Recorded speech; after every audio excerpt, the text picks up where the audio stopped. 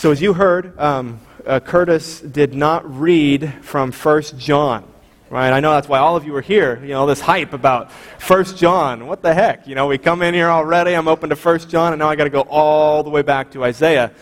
So we're gonna for several reasons, I'm not going to get into all the reasons, we're going to postpone our expositional series in 1 John for just 1 week. So I'm going to preach from Isaiah chapter 6 today, and then next week we're going to begin our series in 1 John. So it won't be too much longer. I apologize for those of you who came just excited. If you were just here for 1 John, I'm going to leave just a moment of awkward silence. If you wanted to leave, I totally understand. That would be messed up, wouldn't it? Let's open up with a word of prayer. Our Father in heaven, we thank you for your word. We thank you that this Bible is inspired, that you wrote it. We thank you that while it was technically written by the hands of men, that it was you speaking to them and through them, that you were inspiring them. You were breathing into them your words of life, so that these words that we read are not meaningless, that they're not powerless, but these are words from our Creator God to us.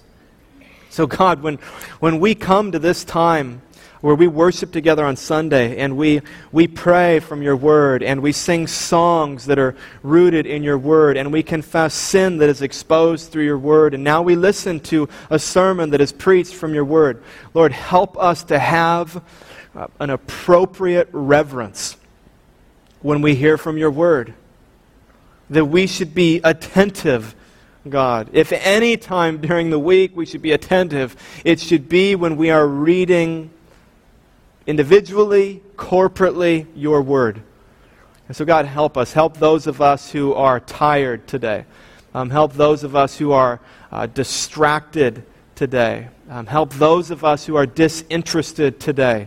God, do a work even right now, a preparatory work before we even get into your word, that we would be ready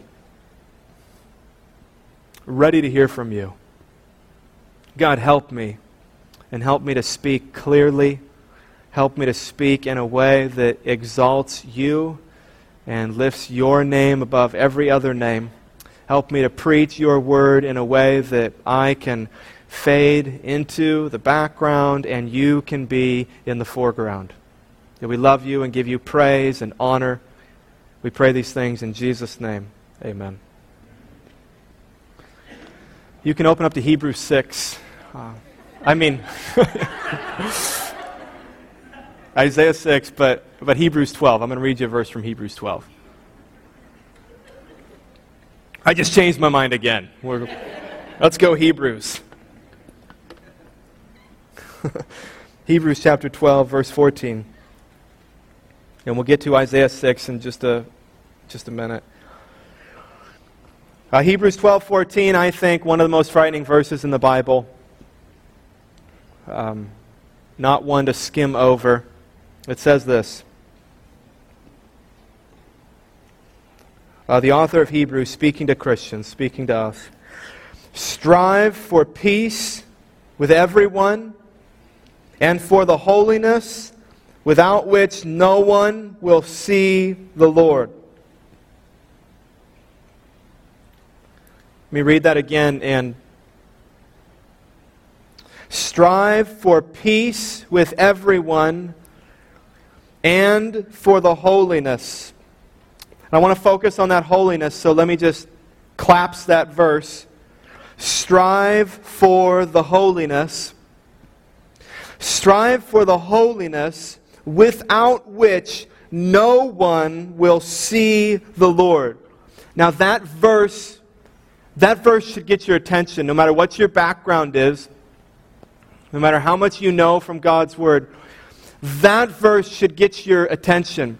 It's very much like an if-then sort of clause. If this happens, then this will happen. Or if this does not happen, then this will not happen. And what this text is saying is, if this doesn't happen, and that would be striving for holiness. If there is no holiness in your life, then this is going to happen. And it is you will not see God. You will not see God. Now, we probably have all different reasons why we came here this afternoon. All different reasons. To hear God's Word, to get in a cool place. A friend invited us. Someone nagged us enough. All different reasons. But I can, though there's a number of different reasons, I can assure you we all want to see the Lord. We all want to see the Lord. And we don't want the alternative. We don't want to live eternally alienated from Him. 1 Corinthians 13 says that now we see in a mirror dimly, but then we will see Him face to face. We want to see God. We want to be with God. We want to please God. We want to be on the side of His good hand, His favorable hand. We do not want to be on the side of His angry hand that is full of wrath. We want to see God. We want to come to a point in our eternity where we stand before God and we are square with Him, we are justified before Him, we are secure before Him, we are enjoying Him, and we are to live with Him forever. And we don't want to be cast away from Him and alienated from Him forever. And this verse says that if you want that, then you must strive for holiness. And if you do not strive for and have holiness, then that will not happen for you. You will not see God. No holiness, no heaven. That's what he's saying. That's a strong statement. No holiness, no heaven. Be holy. We're saved by faith alone. We're saved by faith alone, but we're not saved by a faith that is alone. It's not just I say these words and I say I trust Jesus and I say I believe Jesus and I say I love Him and done. Saved. No. We're saved by the kind of faith that changes us.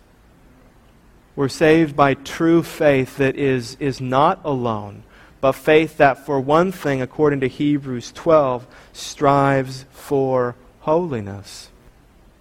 If we don't have that, we will not see God. You may see Him without holiness. You may see God dimly through the smoke of hell, maybe. But you will not see God pleasantly.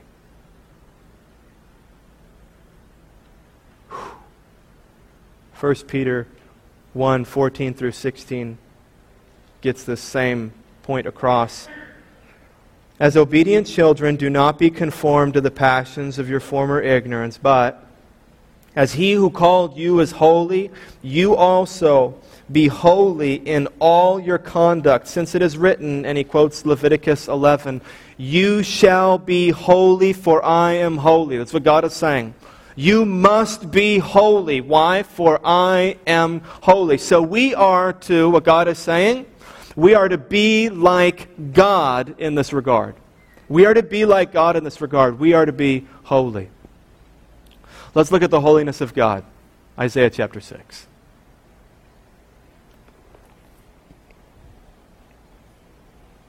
Isaiah chapter 6. Let me read the first 3 verses. In the year that King Uzziah died, that's Isaiah, the prophet, the author of this book, and Uzziah has just died. He was a good king. In the year that he died, I saw the Lord sitting upon a throne, high and lifted up, and the train of His robe filled the temple. Above Him stood the seraphim. Each had 6 wings. With 2 He covered His face, and with 2 He covered His feet. And with 2 He flew. And one called to another, and he said, Holy, holy, holy is the Lord of hosts. The whole earth is full of His glory. So as would happen with prophets, God would communicate directly to them His word, and He would often give them visions to report. And he would sometimes bring, as he does here with Isaiah, he would bring him into the throne of God. He would see a vision of God in His glory that we don't see here on earth. He gives them some kind of a glimpse. And he gives that to Isaiah, and Isaiah reports this in a time where things are uncertain in Israel because they had a great king in Uzziah who reigned for like 50 years. And he dies. And it's a reminder from God that your king is dead, but your God is not dead. But it says here that Isaiah, what we want in Hebrews 12:14, we strive for holiness so that we will see the Lord. In Isaiah chapter 6, that's what he did. He saw the Lord. And we read about what he sees. I believe if we read John chapter 12, verse 41, that he is seeing Jesus in all of His majesty, and he's seeing Him worshipped in heaven. And there's this song that the angels are singing, and when the angels are there before God, it says that they're covering their face. They're covering their face. They can't even look at God. Matthew Henry says they cannot bear the dazzling luster of the divine glory. It reminds me of a story. Remember Moses when he sees the glory of God? We read about this story, and Moses is going back and forth, and he's going up onto this mountain. And when he goes onto this mountain, God is communicating with him. Or Moses would go into this tent that they had set up in the middle of the Israelites. They called it the tent of meeting. And when Moses would go into this tent, he went in to communicate with God. Remember, the people would all gather around the tent.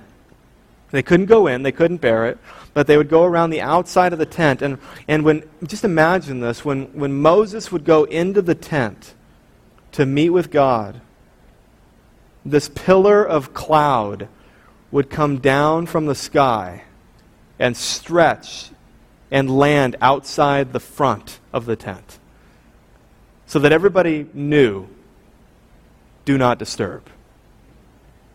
Moses would be inside communicating with God.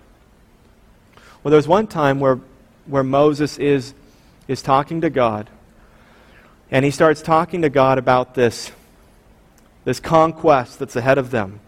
God is going to take them and give them the promised land, and Moses is pleading with God. He's saying, God, go with us. I want your presence to be with us. We need you with us. And he says, this is what makes us, God, distinct as people in all the world. It's that you, the Creator, that you are with us, and you go before us, and you bless us and favor us. And I want people to see, I want them to see you through us and to see your glory. So God, I'm just pleading with you, God, just come through and go with us. And God really loved what he was saying. It says that Moses found favor in God's sight because of what he was pleading for. And so Moses takes it a step further and says, God, I'd really like to see your face. I would really like to see your glory. I have favor in your sight. Maybe I can ask for something here. I'm just intrigued. We've got this communication going, and it's unreal. It's beautiful, but I want to see more than this. And God's response, you can read about it in Exodus 33. And God's response to Moses is, Moses, you don't know what you're asking. And he says, no one can see my face and survive. No one can see me in all of my expressive glory and handle it. You would die.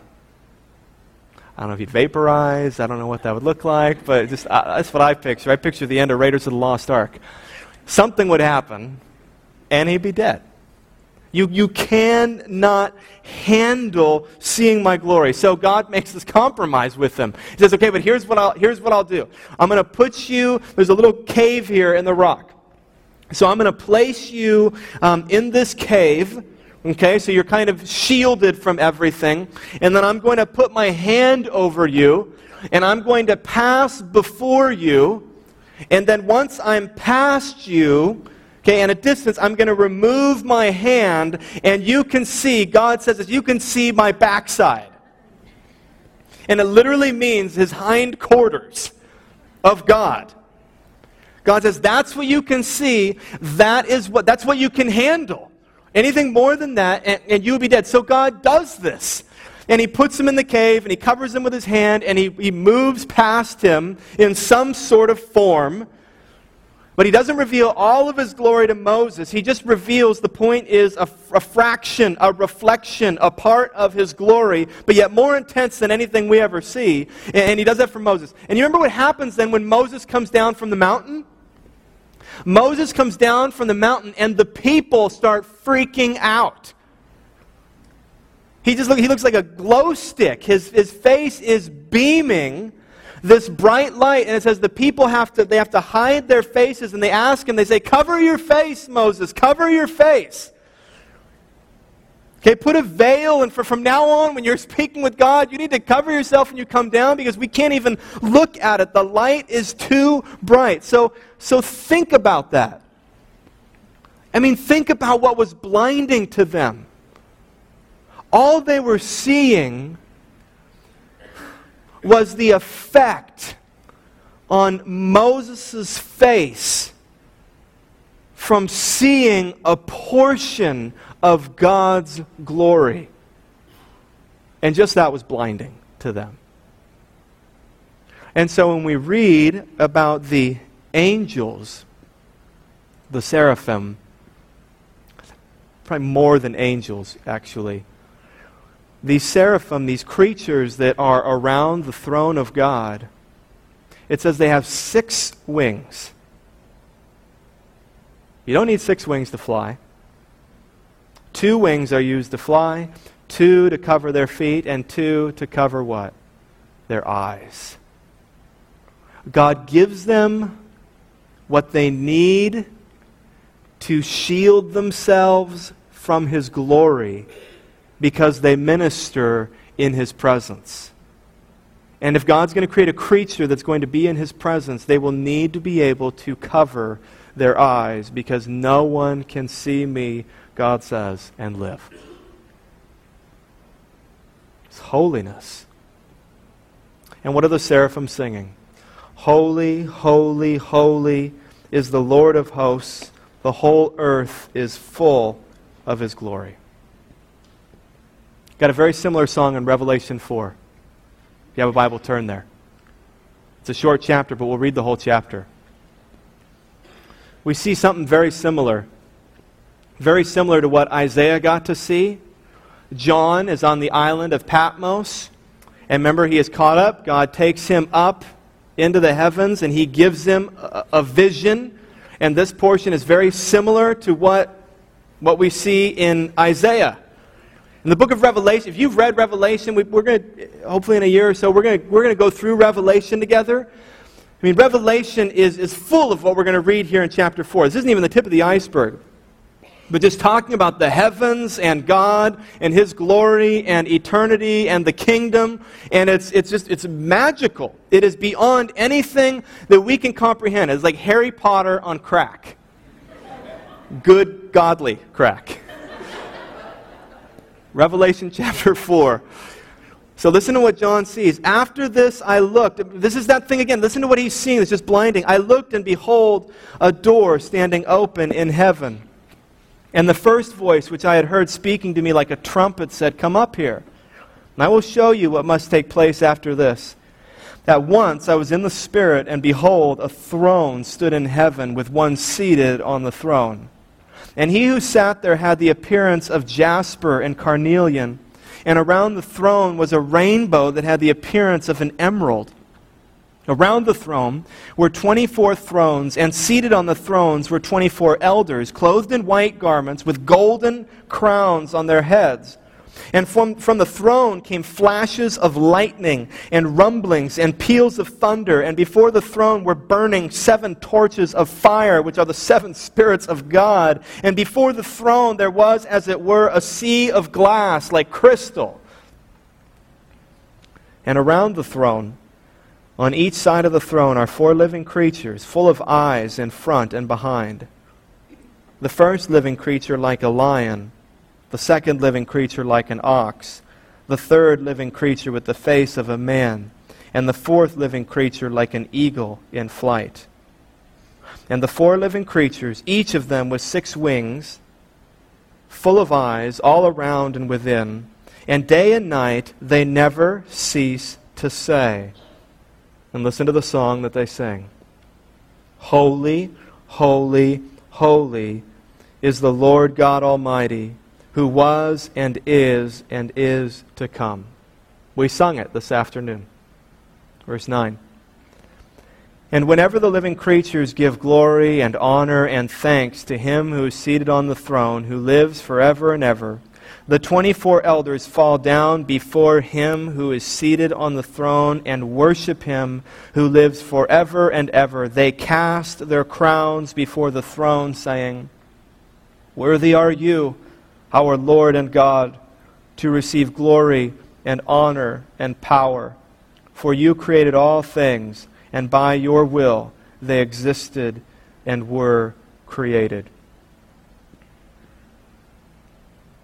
Before the holiness of God, we gladly exchange any treasure that we have, as these elders cast down their crowns. Anything offering to God. But there's something else that's significant about the song that the seraphim are singing in Isaiah chapter 6. Holy, holy, holy. Holy, holy, holy is the Lord of hosts. The whole earth is full of His glory. I learned this week.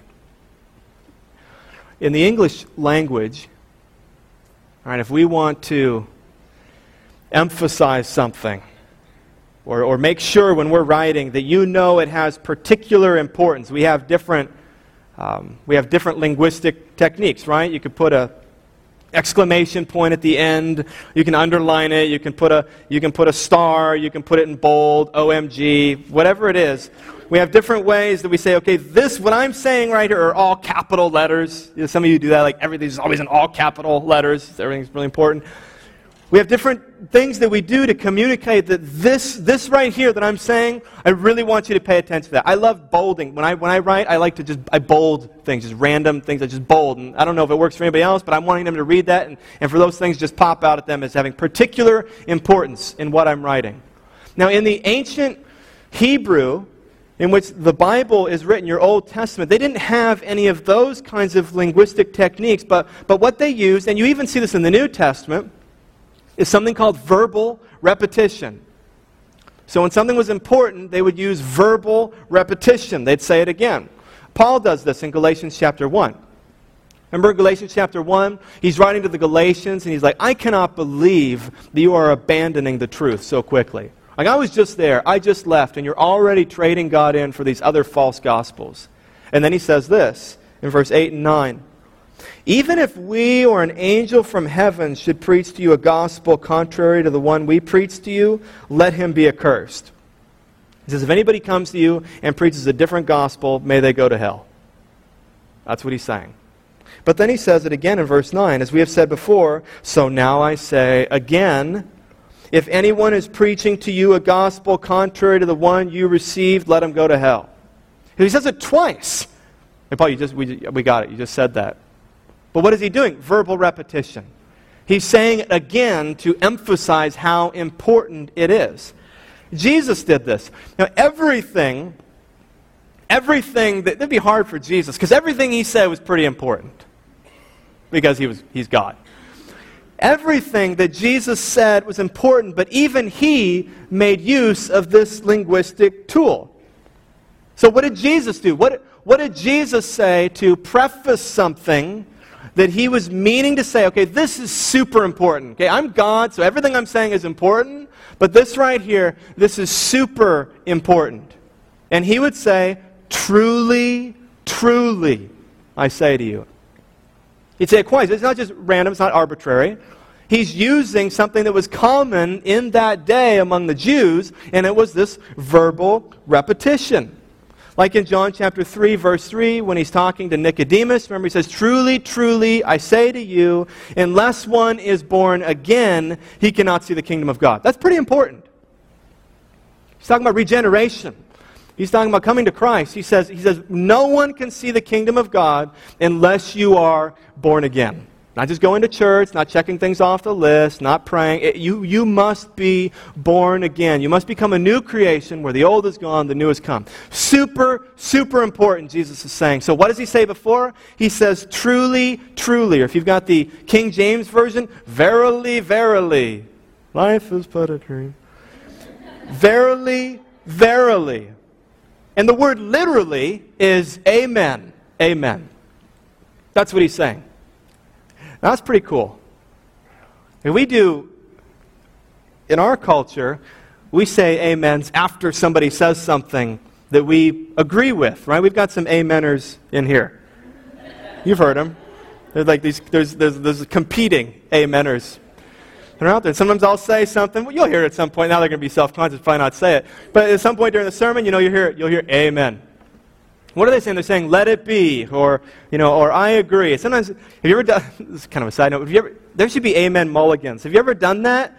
And you said an amen, and then you realize the pastor was being sarcastic, and you actually just amened out loud something anyway, that's a tangent, but we should have something like that in place. But anyway, we've got some interactive, we've even got a guy he'll just blurt out full-on sentences and interact with me during the service. I love him, he knows it.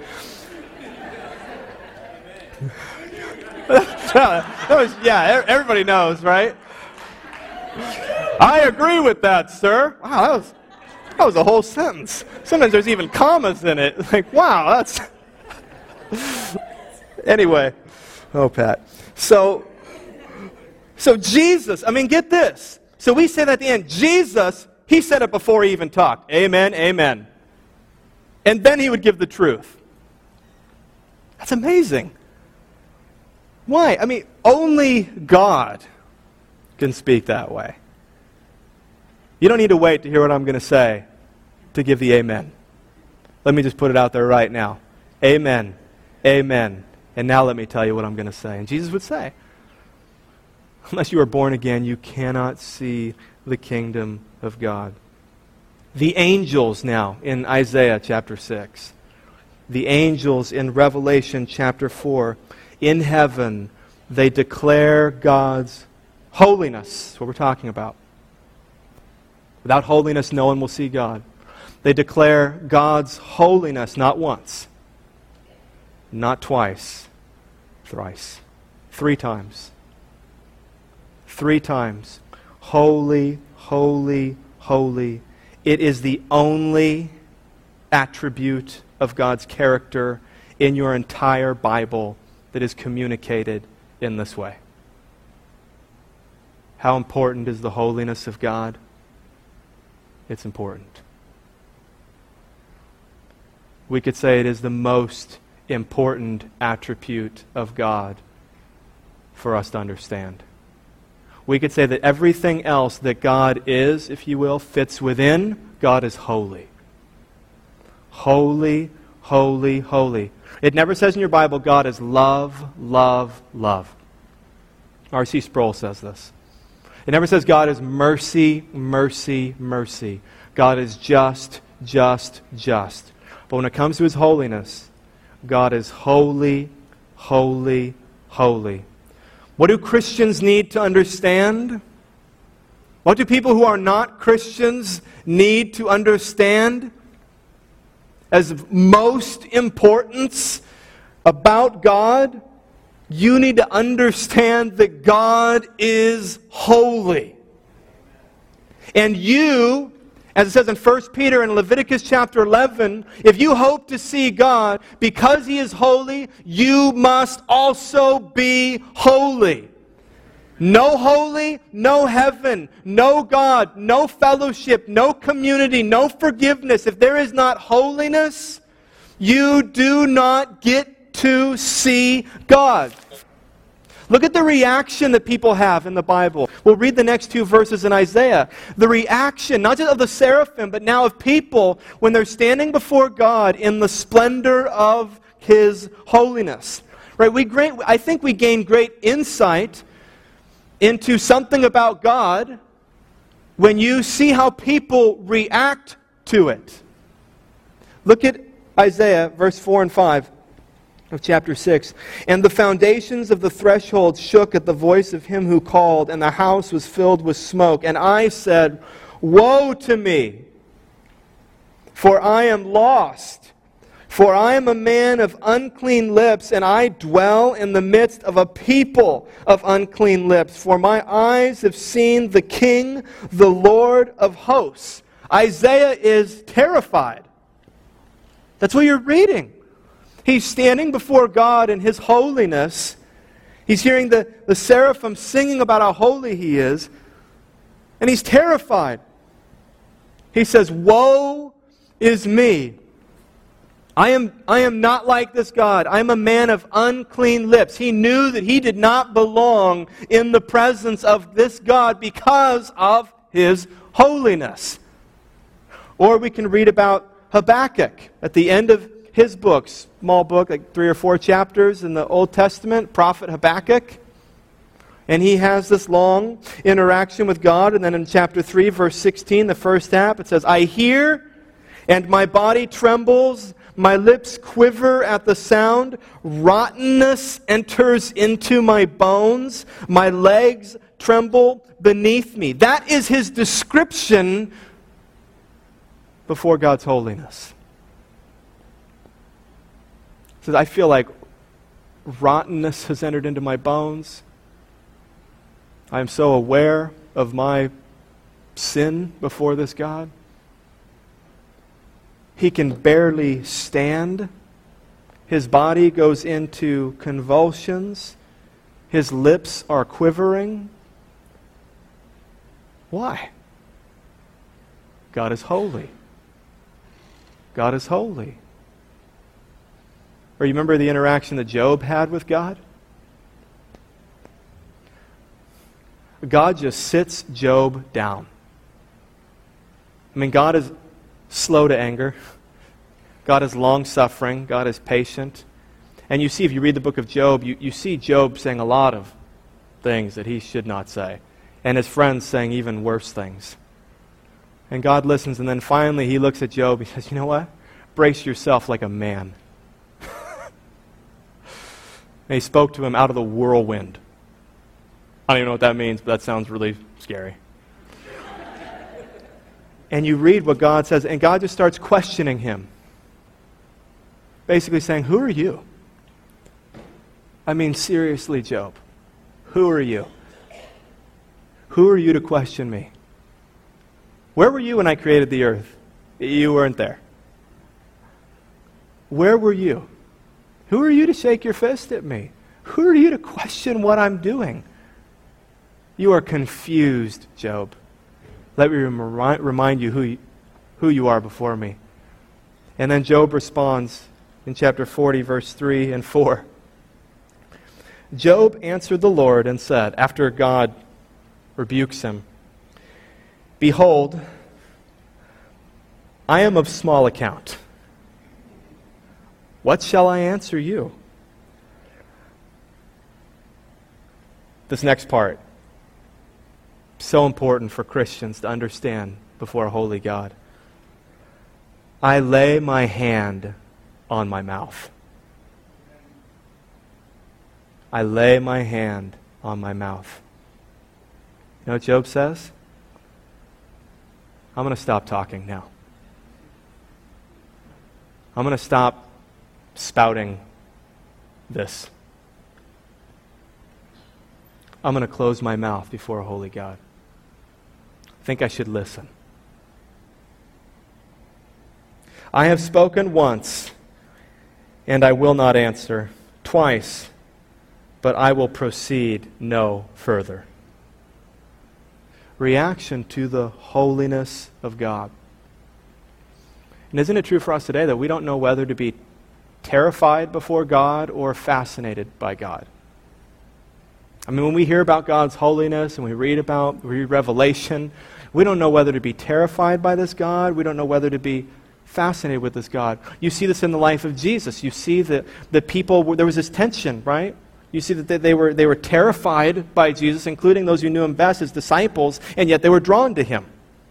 So they were scared to death of him, and yet they were also drawn to him. You see this even in our human nature today, that we have these ambivalent sort of mixed feelings about things, where we have this fascination with things that are frightening to us or things that are unknown, and we feel drawn to them. That's like sit around a campfire and tell ghost stories. That's why some people like to go to scary movies. Like, how's that fun? You sit there and they're just freaking out and they're jumping all over the place, or they're crying by the end of the movie, and then they go back again. Or they go to an amusement park, right? And they go off one of these roller coasters or one of these drop zone, whatever, and they're jumping and it scares them to death. Right? They get off and they're literally shaking and they're so frightened. And then what do? They go to the line again. And they go right back to it, because there's this thing where it's unknown and it's fearful, and there's something in us that we're drawn to this, but we're also frightened by it. And it's the same as true when we come to the holiness of God. We're attracted to the holiness of God. Yet at the same time, we feel repelled by the holiness of God. We feel fearful before the holiness of God. Like Isaiah says, "Woe, woe to me! I am a man of unclean lips." And yet we want to see God and we want to know more of God. The holiness of God. What does that mean? I mean, we see how people react to the holiness of God. We understand the importance of the holiness of God, but the word holy shows up 600 times in your Bible. There's a couple different meanings. One sort of fits inside the other. But one meaning of being holy has to do with this personal purity and righteousness before God. Be holy and have this personal righteousness and purity before God. But the meaning of holiness that fits within is holy literally means to be separate, to be different, to be literally cut off, to be dedicated, to be consecrated, to be totally other. And this is what it's talking about when it's talking about God. We all have something we have holy places, right, in your life, places that are set apart, that are special, that are meaningful. We have holy times. Okay? The word holiday literally means holy day, a day that is set apart for something. And Scripture tells us that the most consuming attribute of God's character is that He is holy. God is holy. God is different. God is set apart. God is other. What is it telling us? God is not like us.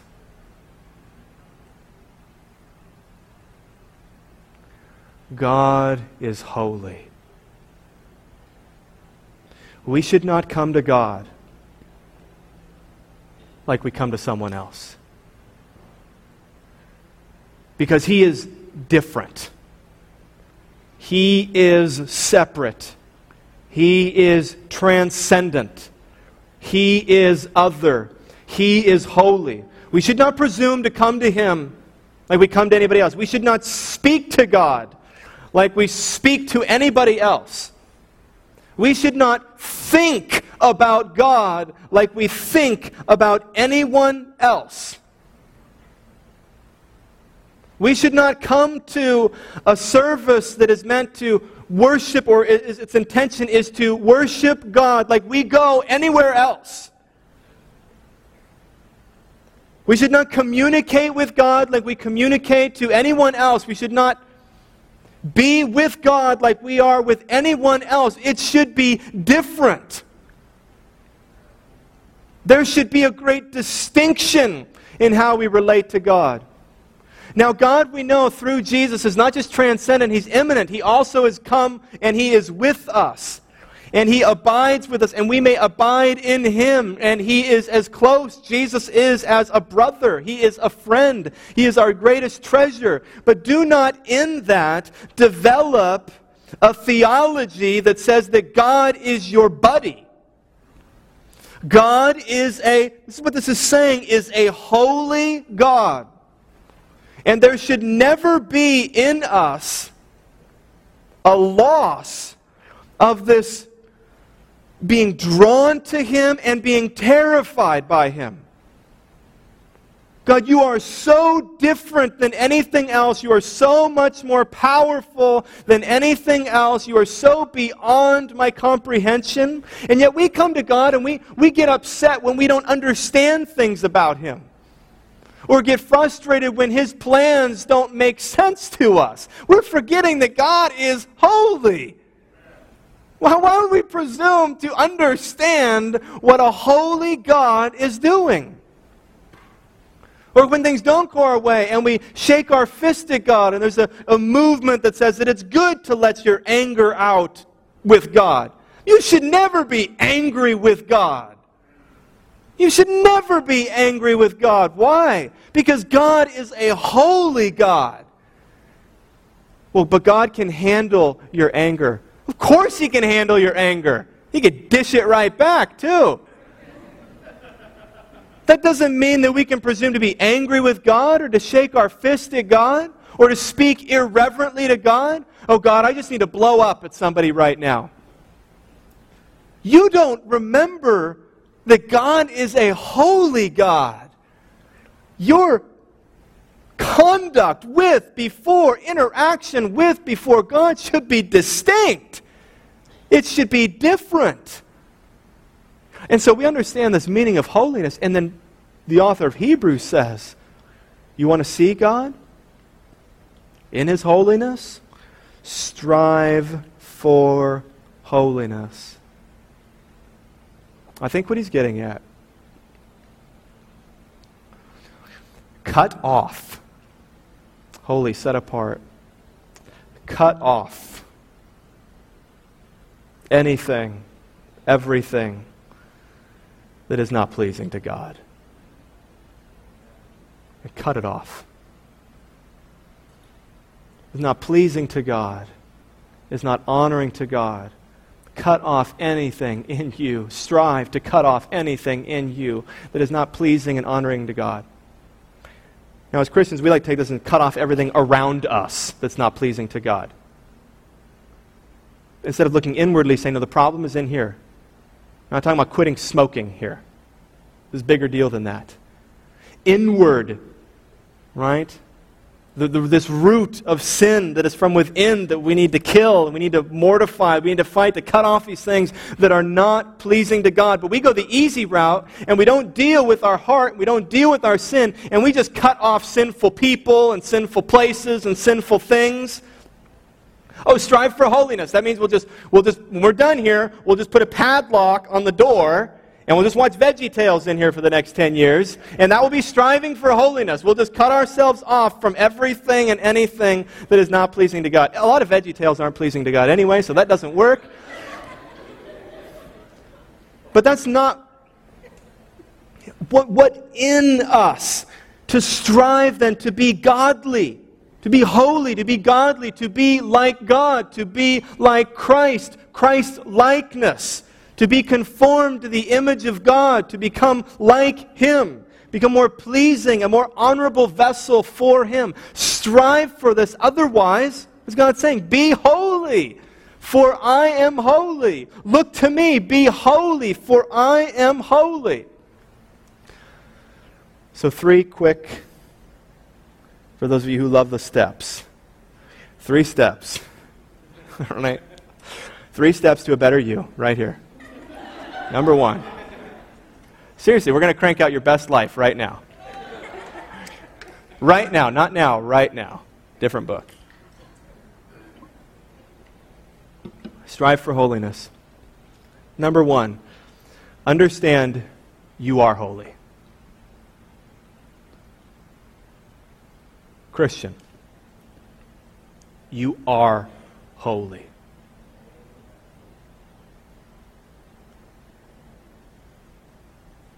Let that settle. I need to strive for holiness, without which I will not see God. Okay, God, I hear what Peter says. Be holy, for you are holy. All right, God, what do we do? Time to white-knuckle this. But then what does God's Word say? You are holy. You are set apart. There's a difference. One of the theological word for growing in holiness is sanctification. And there are two kinds of sanctification. There is progressive sanctification and there is definitive sanctification. There is progressive sanctification. I am becoming more and more holy, hopefully, throughout your life. Becoming more and more like Jesus. You're becoming more and more pleasing to God. But there is also, we mustn't forget this, it's first and foremost, there is definitive sanctification. There is done, past tense. You are sanctified. You are literally set apart. You are holy. You are sanctified, made holy by God. Hebrews 10, verse 10. And by that will we have been sanctified through the offering of the body of Jesus Christ once for all. Definitive sanctification or positional sanctification. You are holy. How are you holy, Christian? How are you holy and set apart before God? You know what's going on in here, and you know it's not holy. So how can you be seen as holy before God? If you are Christian, understand you are in Christ. And Christ is holy. He was tempted in every way and yet was without sin. He was perfectly pleasing to God. And as a Christian, you are in Christ. He has imputed, which means you didn't earn it, deserve it, work for it, but He's given you, imputed His righteousness to you. It just showed up in your bank account one day. Like, where'd that come from? Jesus. He credited to you His own righteousness. And so now, according to 2 Corinthians 5:21, you are righteous before God. You say, but I do this and I do that. Right, correct. And you're going to grow in that. And God will turn you into what you already are. But it's what the Bible teaches. You are holy. You are set apart before God. So this isn't now, you're already going to see this, so striving for holiness and growing in holiness. So I'm not doing this, scared to death of what God's going to do, and I got to check these things off the list and white-knuckle this so that I'm going to be accepted by Him. You're realizing, no, He has already set you apart. He has made you holy. He is shaping you. So out of a heart of gratitude, thank you, God, for setting me apart, for making me holy and seeing me through Christ. I want to honor you. I want to please you. I want to obey you. I want to live for you. That's my motivation. What a great God you are. I'm understanding the gospel. I'm seeing what you did for me that had nothing to do with me or what I did or my actions. I was lost. I was running away from you. I was rebellious, and you snapped me out of it and awakened me and brought me back to life and opened my eyes and opened my ears. And to you be the glory. I love you. I want to serve you now. I want to honor you. I want to obey your word. Whatever you want me to do. I don't care what it costs me. It's all for you. Jesus, I love you. That's totally different. Totally different from a striving for holiness that believes if I work hard enough, there'll be a great payoff at the end. So in my own strength, be holy. That's how you end up in a hot, sweaty room watching VeggieTales.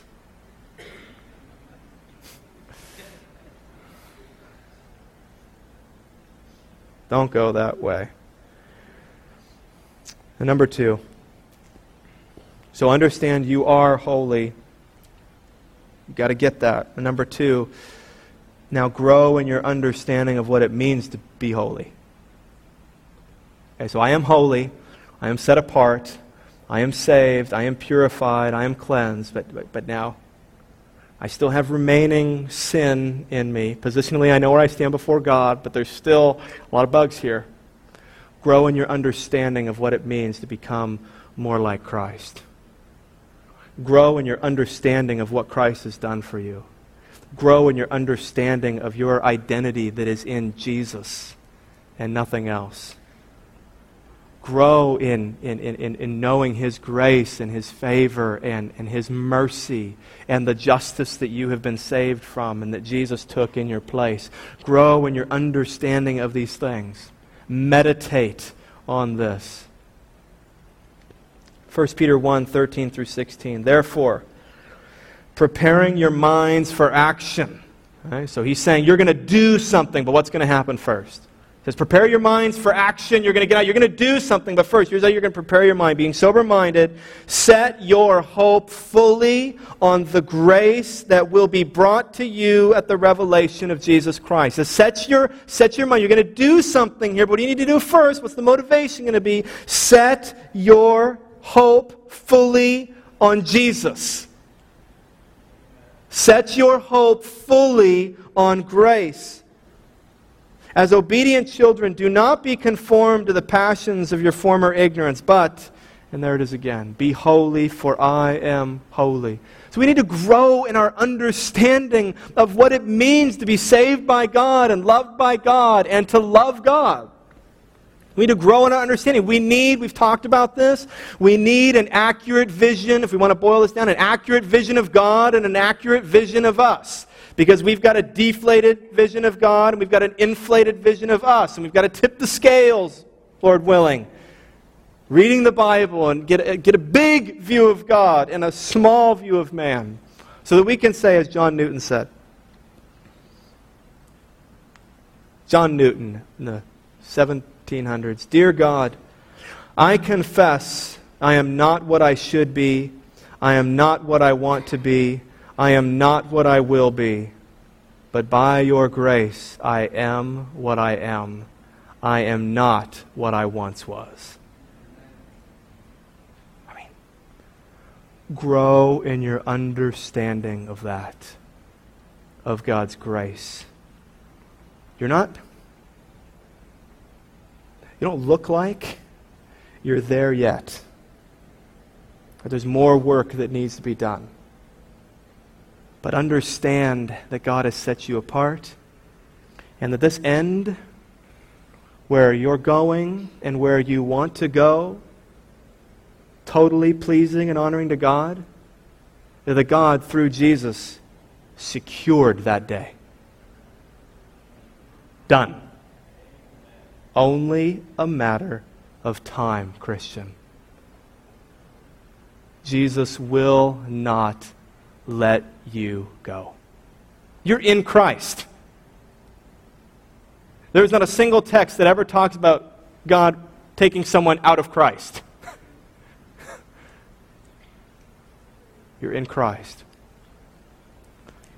Number 3. Okay, so number 1, understand you are holy. You are set apart. You are saved.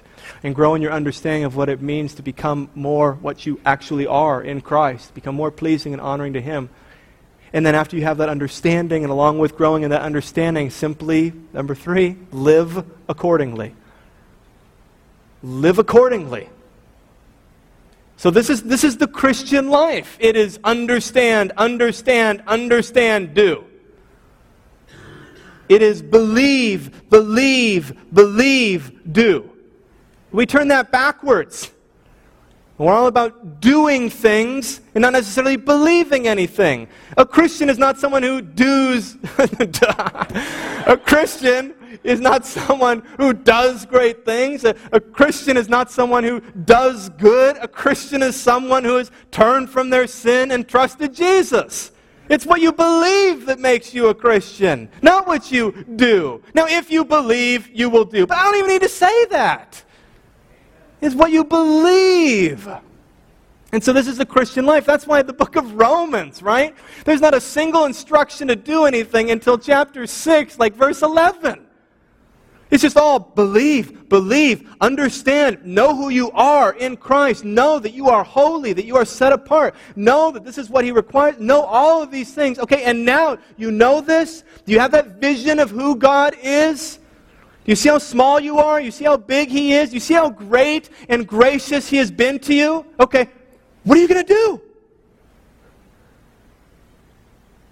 Okay, it's like you're just, at that point, you should just be like the pent-up racehorse, right? And the gate lifts. No one needs to tell you what to do. Live accordingly. Live accordingly out of gratitude for what Christ has done. And holiness will flow from that gratitude, not from fear. Holy, holy, holy is the Lord God Almighty. May our prayer be this. I close with this. Robert Murray McShane said, Lord, make me as holy as it is possible for a saved sinner to be.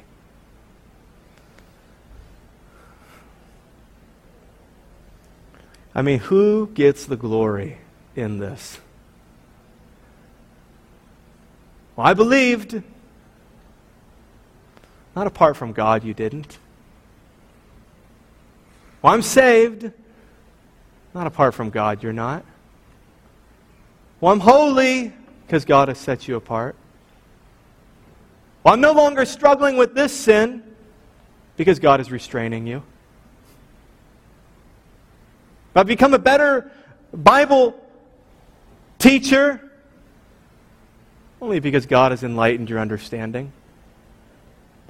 Well, I'm more holy today than I was 10 years ago. I can honestly tell you I am not who I used to be because God's favor has been on your life. And He has mercifully walked with you. And you were a seed, and God made it grow. So, Christian, strive for holiness. Please God. Honor God. And understand that you may not boast nor become discouraged. That it is God's Spirit at work in you to work and to will according to God's good pleasure. I'll pray and we'll share communion together. Just the best part of our worship service. And Jesus gave His disciples this sign of His covenant and this salvation, this justification, this relationship that was made possible and assured through the death and resurrection of Jesus Christ. And so, we have for 2,000 years as the church been eating this bread as a symbol of His body and drinking this cup as a symbol of His blood, that we would not remember the covenant that we have with God in Jesus Christ. And so we celebrate this time together. And we take it so seriously. If you are a Christian, then we're going to have leaders who are up here and they want to serve you. Come and take the bread and the juice. And we'd ask you hold on to it at your seat. You can pray, you can meditate, and then we'll take it together as a family because this is a family meal. But if you're a Christian, not nominally, not notionally, but a Christian, you've turned from your sin and you've entrusted Jesus for your salvation. And He is your Lord. He is your Savior. He is your treasure. If you're a Christian, this meal is for you. And if you're a committed part of Veritas, or you are visiting, but you are a committed member at another church, that's it. If you are committed to a family, and you are a Christian, then you're welcome to have this meal with us. Let me pray. Father in heaven, we thank you for this afternoon, and we thank you for your grace that has been poured out so that our cup is just overflowing. You have been so merciful to us. We should not even be able to stand in worshiping you. And yet you have overlooked so much. You have forgiven so much. You have cleansed us from so much. And so, God, help us to worship you as clean people today, just mindful of what you have done. Not mindful in a knowledge, textbook, memorized sort of way, but mindful in our hearts, God, that we would even feel now how good and gracious you have been to us. We love you. On this day, God, we give you all praise, we give you all glory and honor. And we pray all of these things in the great name of your Son, whose name is Jesus. Amen.